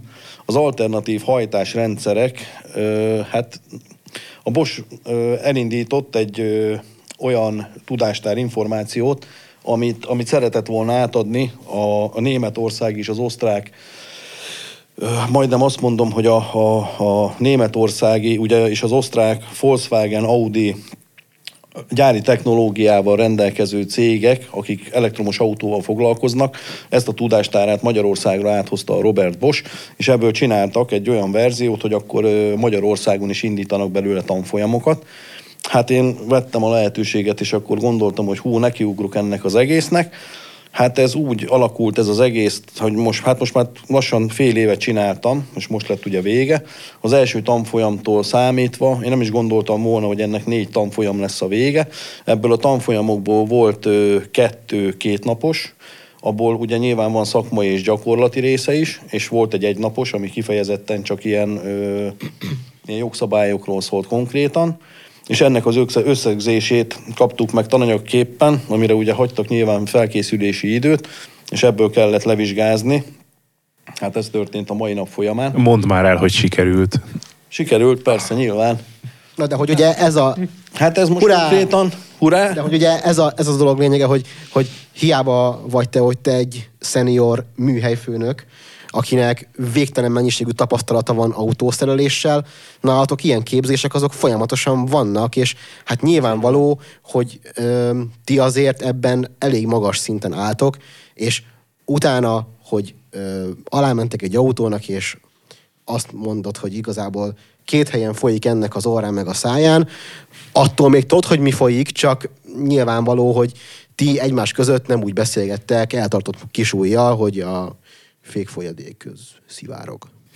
Hát igen, ebben a szakmaiságban azért nem szeretnék annyira belemenni, mert konkrétan teljesen maximálisan tisztában vagyunk az alkatrész, meg a bármiféle folyadékoknak a megnevezésével, de nyilván kell ez a tudástár, és hál' Istennek ugye a Boschon keresztül most az, hogy én az alternatív hajtásrendszereket, magyarul a elektromosan, mostani köznyelven elektromos autókat tanultam, ugyanúgy megvan ez a benzines, ugyanez megvan a dízel, ugyanúgy a töltőrendszerekről, ugyanúgy tanulunk a turbófeltöltőkről, a fékrendszerekről, az ABS, a kipörgésgátlóról, az automataváltóknak. Most például a Bosch felvetette, és ha jól tudom, jövőre már ez is tananyagképpen ilyen föl lesz hozva a Boschnál, ugyanúgy be lehet majd jelentkezni, hogy az elektromos autóknak konkrétan a szervizelése, hogy ezek mivel járnak, mert nyilván nem az olajcserére gondoltak, hanem meg hát a pollenszűrőre, mert hát nagyjából az ember mi másra gondolna, de hát egy fékbetét csere is az elektromos autókon, megmondom őszintén, nem annyira egyszerű. Mert hogy az ember majd gondolja, hogy majd éppen nekiáll otthon, aztán majd megszerkácsolom, mert a Pistivel múltkor is megcsináltuk, majd most milyen jó lesz. Hát a barátomból kiindulva, akivel szereltem régen elég sokat együtt, ő vett egy Ionicot, amivel úgy járt, hogy ők is nekiálltak fékbetétet cserélni a kocsin, csak hát ugye ez egy elektromos autó volt, nem mindegy a gyújtás rátétele, levétele, hogy majd ők éppen mit csinálnak, próbálták kicserélni a fékbetétet, és egy pár gyújtás ráadásával a nem helyén lévő fékbetét miatt így kiesett belőle a fékmunkahenger, ezt így próbálták visszamasszírozni, mert hogy azt hitték, hogy úgy kell csinálni, mint a régi autókon. Hát persze nyilván nem. Ezeknek nyilván megvan a saját metódusa. Hál' Istennek a Boschon keresztül most már nagy része hozzáférhető az easyM. Pont ez a tudástár, amit ki fogunk tudni használni a továbbiakban is. Most már bővült azzal is, hogy most már például benne van a Tesla. Eddig nem volt benne, most már viszont benne van a Tesla is. Azon is arra vártak, hogy Marcinak megjöjjön. Meg a Tesla is. A Tesla is legalább lesz, mint gyakorolni. De például pont a Bosch fogja felhozni a Teslát, pont ebből kifolyólag, ugye nyilván a Boschba nagyon sok Teslával mozognak és használják, és a Tesla is benne lesz az egyik olyan autók között itt az elektromos autóknál, aminek ez a szervizelése, mert ugye nyilván van hozzá egy 5 éves garancia, vagy 4 éves, most ebben nem akarok pont, nem vagyok teljesen tisztában, de hogy hogy a 5 év után, hogyha az ember, nehogy Isten, szervizeltetni szeretné, akkor a mostani szerelők is legyenek arra felkészülve, hogy mire eljön az idő, mert most ugye elég gyerekcipőbe jár szerintem ez az elektromos autószerviz, hogy legyen addigra mindenki felkészülve. Én megyek is akkor 1-2 év múlva az első szervizre. Ja, várunk. Sok szeretettel. Azt akartam kérdezni, hogy most ugye igen, az árajánlatot én fogom írni. Nem. Sajnálom, akkor nem. De hogy Az érezhető a piacon egyre jobban, hogy a dízelektől elkezdtek elfordulni egy picit az emberek, nem is kicsit, és inkább benzinest vagy elektromost, vagy valamilyen alternatív hibrid plugint keresnek. Hogy nálatok a szervizben ez érződik, vagy több a dízel, mert inkább megjavítják, mert nem tudják annyira eladni, vagy voltak-e már egyáltalán elektromos autók nálatok szervizen, amik mondjuk értek egy fék folyadék cserét, vagy egy fékbetét cserét, hogy ezekkel kapcsolatban mik a tapasztalatok hajtóanyag szempontjából? Szerintem nálunk ez még mindig vegyes. 50-50%, hogy dízel vagy benzines az autó. A dízeleket picit komplikáltabb szerelni, mert ott ugye mindig folyik belőle az olaj valami hogy a kaltergáz miatt, és az egy kicsit komplexebb, hogy benne egy olajcserére mondjuk egy dízelautó, de akkor jó, azért hozzátenném, a Bálintot kicsit megviselte még a keddi, hogy a szerdai alfa. Az örök nyomot hagyott benne, úgy érzem. Igen. Ez dízelautót szervizen nem egyszerű, mert sajnos mindig ugye mi tájékoztatjuk a tulajt az állapotjáról.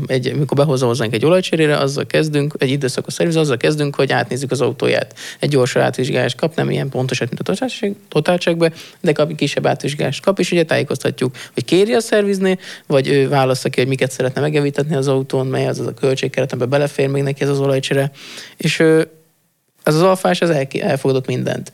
Szóval, mikor be volt írva hozzánk az autó 9-től 10-ig egy időszakos szervez, lett az, hogy 9-től 2 nap, mert folyt neki a nívópálcája, és ki kellett venni a részecskeszűrőt, akkor már leveted a részecskeszűrőt, beletörik 2-3 szenzor, ugye azokat mind pótolni, ugye mondtam, hogy nincs alkatrész se, magas a várakozási idő is, és ugye a tulajoknak ezt bele kell kalkulálni, hogy mostantól lehet, hogy az autója ott fog pihenni a szervizbe. Visszatérve a dízelbotrányra, szerintem a dízelbotrány tekintetében kétféle tulajdonos van. Az egyik őjük nagyon tudatos, és tudja, hogy neki miért kell a dízel, tudja, hogy sok ezer kilométert megy, és nem érdekli, tehát nem foglalkozik vele. A tulajdonosoknak meg van egy része, akikre ez igenis hat, és azt mondja, hogy a dízelautó az ördögtől való, és én soha többet nem szeretnék dízelben ülni, és egyébként is ez rombolja le a környezetet, és ezért hullottak le a levelek idén is hamarabb. Ők azok a tulajdonosi réteg, akik a médiából szerzik ezeket az információkat, ők nyilván elfordultak a benzines felé. Azt kell látni, hogy azért ez erősen az utóbbi 2-3 évnek hatása, tehát a benzin felé forduló tulajdonosoknak az autói, a dízelbotrány miatt a benzinüzemű autók felé forduló tulajdonosok igazából a kettőnél kicsit több ilyen 3-4 éves autókat hajthatnak, tehát ők most kerülnek be hozzánk igazán ebbe a Bosch Service hálózatba, ugye 2-3-4 éves kocsik. Az átlag életkor az autók esetében viszont sokkal magasabb, tehát náluk még azért ez úgy összességében nem érezhető.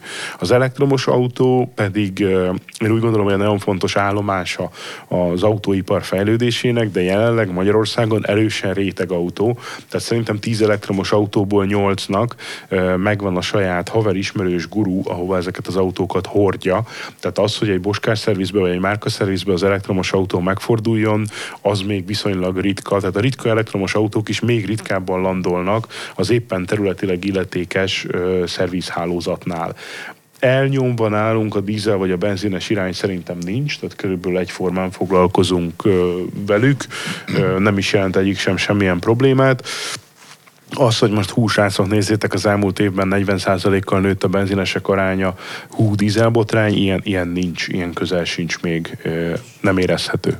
És csak rövid választ szeretnék kérni a nézőknek segítségül, hogyha most bármilyen autót választhatnátok, és nem az a kérdés jön, hogy milyen típus vagy márka lenne, hanem akkor mi hajtaná? Benzin, gázolaj, vagy elektromos, vagy plug-in? Vagy LPG. Én leszek a nagy diplomata rögtön az elején. Én most költöztem Budapestről Tatabányára idén, úgyhogy tavaly, ha Marci megkérdezte volna ezt, akkor rendkívül racionálisan egy benzinüzeműt választottam volna, idén pedig rendkívül racionálisan már egy dízelüzeműt választanék. Ugye ez ember típusától függ, hogy ki hogy használja az autót. Valaki 3 kilométerre, valaki napi 150 kilométerre. De én mindig a benzinpárti vagyok, mert bármikor lehet egy olyan helyzet, amikor mondjuk kapsz az autóban és egy dugót, vagy olyan helyen laksz, mint mondjuk az M0-as, vagy az M3-as, mint nálunk az volnál is, hogy M3-asra bármikor kinézek 7-től reggel 11-ig áll. Szóval ott egy dízelautóba végigaraszolni a dugóba, hát az eleve költséges is, ugye a dízelnek magasabb a fenntartása, és kopolka. Kis Peugeot tudja. Igen. Én mindig is benzines párti voltam. Szeretem a dízelautót, nincs vele semmi bajom, csak aki dízelautót vesz, az tudja azt, hogy a befecskendezők is drágák, a fenntartása is, főleg úgy, hogy most nem is lehet kapni nagyjából sehol se gázolajat. Én azt vettem észre, hogy bármilyen útra elmegyek, és ki van írva, hogy nincs gázolaj. Szóval ez is döbbenet, hogy most így Budapesten ez van. Érdekes, hogy most jöttem, hogy pont azt láttam, hogy a benzin nincsen. Mindenhol gáz. Azért jó, hogy én ültem középre, mert itt lett volna egy kis fájt itt a végén. Fölrakta az asztrát töltőre, de csak az aksit. Roli, neked akkor dízel? Nem, én megmondom őszintén, ugye volt dízel, benzines, meg volt sportautóm, volt már mindenem. Én most inkább egy kicsit elhajlok itt az elektromos autók irányába, nem csak azért, mert most már tudom, hogy miről szól a fáma, hanem érdekességképpen mindenképp megnézném. Nem azt mondom, hogy egy Zoe-ba ülnék bele, bár tök vicces autó, nagyon jól gyorsul, meg tök fain. Abból kiindulva, hogy ma, mire hazaérek, közel 200 kilométert letekertem ma a kis Peugeot-kával. Azt nem biztos, hogy egy elektromos autó nagyon, mint hatótáv tudná, vagy legalábbis nem az az árértékarány, ami nekem kifizethető lenne. De egyébként neked tök jó lenne egy plug-in hibrid, hiszen te normál esetben mondjuk naponta mész, gondolom 60 kilométert, ami gyakorlatilag az Avalontól haza, ugye, körülbelül? 40, nekem a 80 a minimum. Igen. Amennyit megyek. Sokat megy. De akkor nem megyek sehol szinte, ami az majdnem biztos, hogy nem. De hogy a napi ingát, hogyha csak... Mindig megyek szinte. Aha. Akkor már úgy pont nagyon karcos. Mert egyébként, hogyha mondjuk valaki naponta 50-60 kilométert ingázik, és egyébként vannak ilyen napjai, amikor elmegy 300-at, akkor nyilván nagyon jó egy plug-in hibrid is adott esetben. Hát igen, de nem vagyok ezeknek annyira híve, bár még ugye gyerekcipőbe jár ez az egész. És nagyon sokan nem tudják, hogy például a Peugeot-nak is most az új elektromos autója, ami ugyanazzal a PSA motorral rendelkezik, mint effektív az összes többi mostani. Olyan hajtásrendszerre van, ugye, hogy elektromosan, amíg az akkumulátorban van szufla konkrétan, addig a hátsó tengelyt hajtja, benzinmotorról hajtja az elejét. Viszont olyan buta rendszerrel van ellátva, hogy ugye benne van a start-stop rendszer, hogyha fogod és leszállsz a gázról, magyarul átkapcsol az autó motorfék üzembe, hol állítja a motort. És ezt ugyanúgy megcsinálja egy 0 fokos dízel autónál, aminek a motorját ugye beindítod azért, hogy egy kicsit legyen életképes, persze rajta van a turbó, rajta vannak hőcserélők, meg minden, és fogja magát az autó, és jössz lefelé a hegyről, éppen beindítottad az autót, nagy Isten, bálint jönne be a munkahelyről, csorog lefelé, és egyszerűen mire lelép a gázpedálról, magyarul, hogy nem jár az autó, akkor pukkos start-stop rendszer leállítja a motort, elektromosan megy, amíg megy, amikor megint nagyobb gázt ad, akkor megint beindítja a 0 fokos dízelmotort, és utána ütjük, várjuk tőle a csodát. Szóval én úgy érzem, hogy ez a ilyen felesbe hibrid rendszer, ezek még azért kiforratlanok, szóval itt a motort meg kellene találni ahhoz a felhasználási, nem is hogy ilyen körülményekhez, amik szerintem még nem forrották ki magukat teljesen, ezért választanék mindenképpen elektromosat. Na és akkor vezessünk le így a mély szakma után. Mit vártok 2023-ban a műhelypornótól, és milyen autót szeretnétek kérni? Mindig ez az autókérdés. Hosszabb. Szörnyű. Ugye sajnos így kezdtük az riportot is, hogy már nagyjából majdnem minden autót átnéztünk. Szóval szerintem jövőre már elkezdenek ismétlődni az autók, csak más motorra, más felszereltséggel. Én azt várnám, hogy egy-két autót vessünk össze úgy, hogy mondjuk mi rendelünk mondjuk egy Toyota Yariszt, és rendelünk belőle egy dízelt, meg rendelünk belőle egy benzinest is, és egymás után átvizsgálni a kettőt. Mondjuk tökre ilyenre is benne lennék, hogy egy adott márkából kétfajta benzines is, meg egy dízes is átnézni, hogy... Most már van belőle hibrid is, most igen, már hol lehet akár hibrid belőle, hogy megmutatni, hogy autó és autó között is van különbség, vagy felszereltség, vagy hogy picit, hogy mondjam azt, hogy megmutatni azt a nézőknek, hogy milyen mondjuk egy dízelt átnézni, vagy milyen egy benzinest átnézni, és hogy mi a különbség a kettő között. Mert az a kérdés, hogy láttam azt a Suzuki Swiftet, és hogy ebben van dízel, és nem értette, hogy miért van benne dízel, mert mindig a Suzuki Swift a benzines motorhoz kötötte. És akkor el kellett neki magyarázni, hogy mi a beszállítója, hogy megérje neki ez, és hogy megmutatni azt is, hogy hogy mondjam azt. A Tuti 1.3 Multijet. Hát igen, hogy az egy jó motor. Úgy véleményezzük. Igen, azért nehéz. Tehát 188 adás után már nehéz újat mondani, de nekem eszembe jutott nekem gyerekkorom autója volt az Omega, ami már volt, de ha csak hogy legyen feladat, ha valahonnan egy Lotus Omegát elő tudunk keríteni, az szerintem az lesz egy Király adás. lenne. Ez szép magas léc? Köszönöm. Hát én nekem 2 is van, az egyik az már elhangzott az egyik műsorba. Hát az csak ilyen brahinak, mert annyira utáltam gyerekkoromban, hogy most már lehet, hogy imádnám. Nem mondd ki. De hadd mondjam ki. De lenne 2 is végül is, de akkor kezdem inkább a jobbikkal. A Warburg. Az nagyon jó. Milyen lesz a rosszabbik? De nem ám az 1.1-es, hanem még a régi csetvás 3 hengeres 2 ütemű. Hát az All-in, azt nagyon élném. Vendi összeírja azt is. Az nagyon jó. Főleg a hibakódokat. Hát ott maximum egy gyújtás alaplapot megnézzük, meg ilyesmi, mert azért az még vicces. A Most másik autó az megint csak rendszer. fehér, az még folyamatban van, igyekszem lemaszírozni, meg hát nyilván kérem a Totálkár segítségét is benne. Az meg ugyanúgy csak fehér, az egy Audi R8. Hát azt most már nagyon-nagyon várom. Mert ugye az sem volt még a műsorban, ha jól emlékszem, Warburg sem volt, mert Skodára emlékszem, meg Trabantra, meg Ladára, meg majdnem mindenre, tehát a keleti csodák közül a Warburg, ami kimaradt, meg hát ha már ugye a német oldalon maradunk, akkor az Audi az pont belefér most ezzel az R8-al. Ez a 2, ha ez sikerülne 23-ba ezt kielégíteni. Még egy picit szeretnénk az, hogy különlegesebb autók jelenjenek meg nálunk, hogy most már átnéztük ugye az átlagot Magyarországon, hogy mik az, amivel járnak az emberek, és egy picit az így különlegesebb, a sportautók, vagy terepjárók. Sokan kérdezik azt, hogy mi nem nézzünk át teherautókat például, miért nem nézzünk át egy Fiat Ducatot, vagy Fiat... Mert nem jelentkeznek. Nem jelentkeznek? Nincs Fiat Ducato jelentkezünk, vagy legalábbis én nem láttam az elmúlt. Tőlem mindig megkérdezik 6000 rendszeresen. jelentkezőnk van aktívan mindig. Most lesz. Most lesz. Ugye a Fiat Ducato És esetleg valaki teherautót szeretne átnézetni, akkor átnézzük hivatalosan azt is is. felkérjük, hogy jelentkezzenek, illetve az R8 tulajokat is. Így van. A Különben vannak Lotus fanatikusok. Omegások mögött. Mert van nálunk, szokott járni hozzánk egy tulaj, most nem akarom nyilván nevezni, de ismerjük már régóta. A Ford Tourneóval, vagy mivel szokott jönni? Ami újra bőröztette a belsejét, tudod, ami nagyon rajú meg volt csinálva. A kormány meg volt csinálva, a ülések átbőröztette saját magának. Még te csináltad az autót, szóval nagyon-nagyon szereti a tulaj, elképesztő. Abba él konkrétan, de úgy is nézett ki belülről szerintem, mint a lakás, az ott tényleg le a kalappa.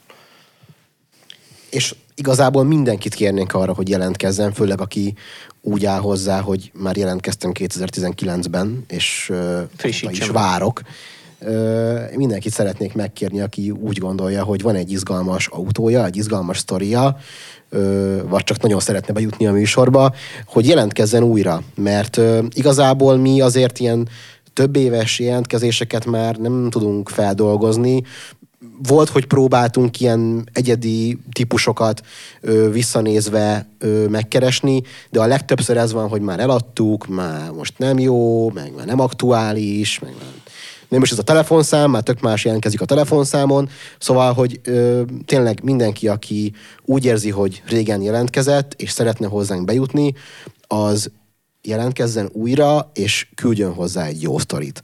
De Marci, mit várunk 2023-ban a műhelypornótól? Én még először 2022-ben várok valamit, ugyanis meghallgattuk a kommentelőket, illetve elolvastuk, és látjuk, hogy a Pitont mindenki visszavárja, és ez rajtunk nem fog múlni, de nem lövöm le előre a meglepetést, hogyha egyáltalán összejön. 2023-tól én azt várom, hogy folytatjuk azt az irányt, hogy amit a Bálint is mondott, hogy egy picit különlegesebb modelleket. Én nagyon szeretem az oldtimereket és a régi autókat, úgyhogy minden forgatási nap, amikor 4 autót, illetve 4 epizódot forgatunk le, akkor legalább egy idősebb vas is kapjon helyet, ami különlegesebb. És ugye a szupersportokat, azokra én is kíváncsi lennék. Most lelövünk egy titkot, de hamarosan egy Porsche is lesz, ami talán az első Porsche volt. Igen. Én nagyon várnék egy Panamerát. Hát a Boxster az nem annak számít, bár az mondjuk azt még nem tudják, de az majd csak lesz. Tehát 206 tulajok gondolják így. Szóval én egy Panamerát, illetve Panoráma, meg ahogy még mondani szokták. nagyon várnék a műsorban, úgyhogy én azt remélem, hogy hiába vagyunk túl 188 részen. A Java még csak most jön, mert átnéztük műszakilag az autókat, de egy picit én örülnék, hogyha elindulnánk így, hogy nagy szavakat használják a show irányába, hogy esetleg azok is megnézzék a következő részeket, akik amúgy nem érdeklődnek a típus iránt, vagy az autózás iránt, és nekik is élvezhető tartalmat tudjunk nyújtani. De nem ijedünk meg egy Lamborghini-től sem. Szóval, ha valaki Lamborghini-vel jelentkezne, akkor szívesen átnézzük. Vagy egy dízel Ferrari. Dízel például. Roli rajta előtöltést.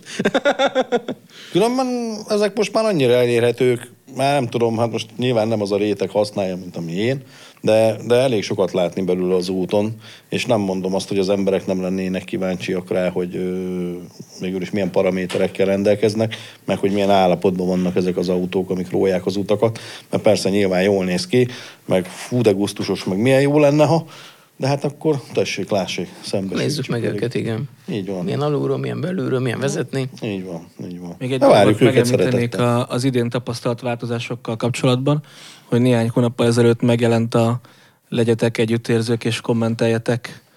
A szeretet hangján. A szeretet hangján. Ugye erre azért volt szükség, mert voltak kommentek, amik elindultak egy olyan irányba, amit nem annyira szerettünk volna, és azért kérjük ezt, mert a tulajok, akik elhozzák bemutatni az autójukat, hogy ezáltal is példát mutassanak, hogy mit csináljatok vásárláskor, vagy egyáltalán az autóval, vagy éppen, hogy mit ne. Ők tulajdonképpen nem csak azért hozzák el, hogy vagizzanak, hogy benne voltak a műsorban, hanem hogy ezért tényleg példát mutassanak nektek. És nem jó néha azt olvasni, hogyha egy-két eldurvult kommentet kapnak, és emiatt volt, aki már panaszkodott is, és nagyon szomorú volt, hogy ez lett a vége, úgyhogy továbbá is arra kérnénk mindenkit, hogy kommenteljen, bármennyire is nehéz, nekünk is néha nehéz a szeretet nyelvén, de ez az igaz út. És egyébként nyugodtan lehet kommentelni, tehát néha annyira jó kommentjeink jönnek, és látszik az, hogy azért vannak közöttetek szakmailag nagyon felkészült emberek, és vannak olyanok is, akik tényleg így hirtelen indulatból kommentelnek. Egyikkel sincs alapvetően baj, viszont a személyeskedést nem fogjuk tudni elfogadni. Rá lehet mutatni akár társadalmi problémákra is azon keresztül, hogy kommenteltek egy autóhoz, egy tulajdonoshoz, de a nettó személyeskedést egyszerűen nem tudjuk elfogadni. Én még visszatérve arra, hogy mit várnék a 23-as évtől, ugye évelején volt egy műhelypornó találkozó, ugye a Hunga Expon, a parkolóparádén, ott lehetett velünk találkozni élőbe is. Én várnák még egyet, hogy összehozzunk akár, hogy vagy hozzánk a műhelybe meghívni, mondjuk egy-két olyan rajongót, aki vagy egy versenyt hirdetünk. Egy 800 embert oda hozzánk be a műhelybe, vagy egy 1200 fő. Poplászlót megtölteni. Mert neked kell menni a pizzáért. Sokan nem tudják, hogy a forgatásokon a Bálint felelőssége az ebédrendelés, és ő szokott menni igen. a pizzáért, és most felfedezett egyébként egy kézműves pizzériát a környéken, ami... Igen. Várjuk pizzások jelentkezését, aki is szállítja hozzánk. Pizzás szponzort. Hely, van rajtunk bőven. De most szólunk, hogy sokat teszünk, tehát ezt azért tudni kell. Ugyanígy fogjuk tovább folytatni ezt a beszélgetést, de ezt már ti nem fogjátok hallani, hiszen eljött a másfél órás limitünk, úgyhogy hát sorry, ezt most kicsit beszívtátok, de azért remélem, hogy ki tudtuk önteni a szívünket így ennyi időben, úgyhogy szerintem ennél több inges, korpulens ember még nem volt égéstérben soha. Úgyhogy köszönjük szépen, hogy ezt végighallgattátok, és jelentkezzetek, és köszönjük, hogy nézitek a műhelypornót, kommenteljetek, lájkoljatok, gyertek totálcsekre, gyertek forgatásra. Sziasztok! A műsor támogatta a használtautó.hu. A műsor a Béton partnere.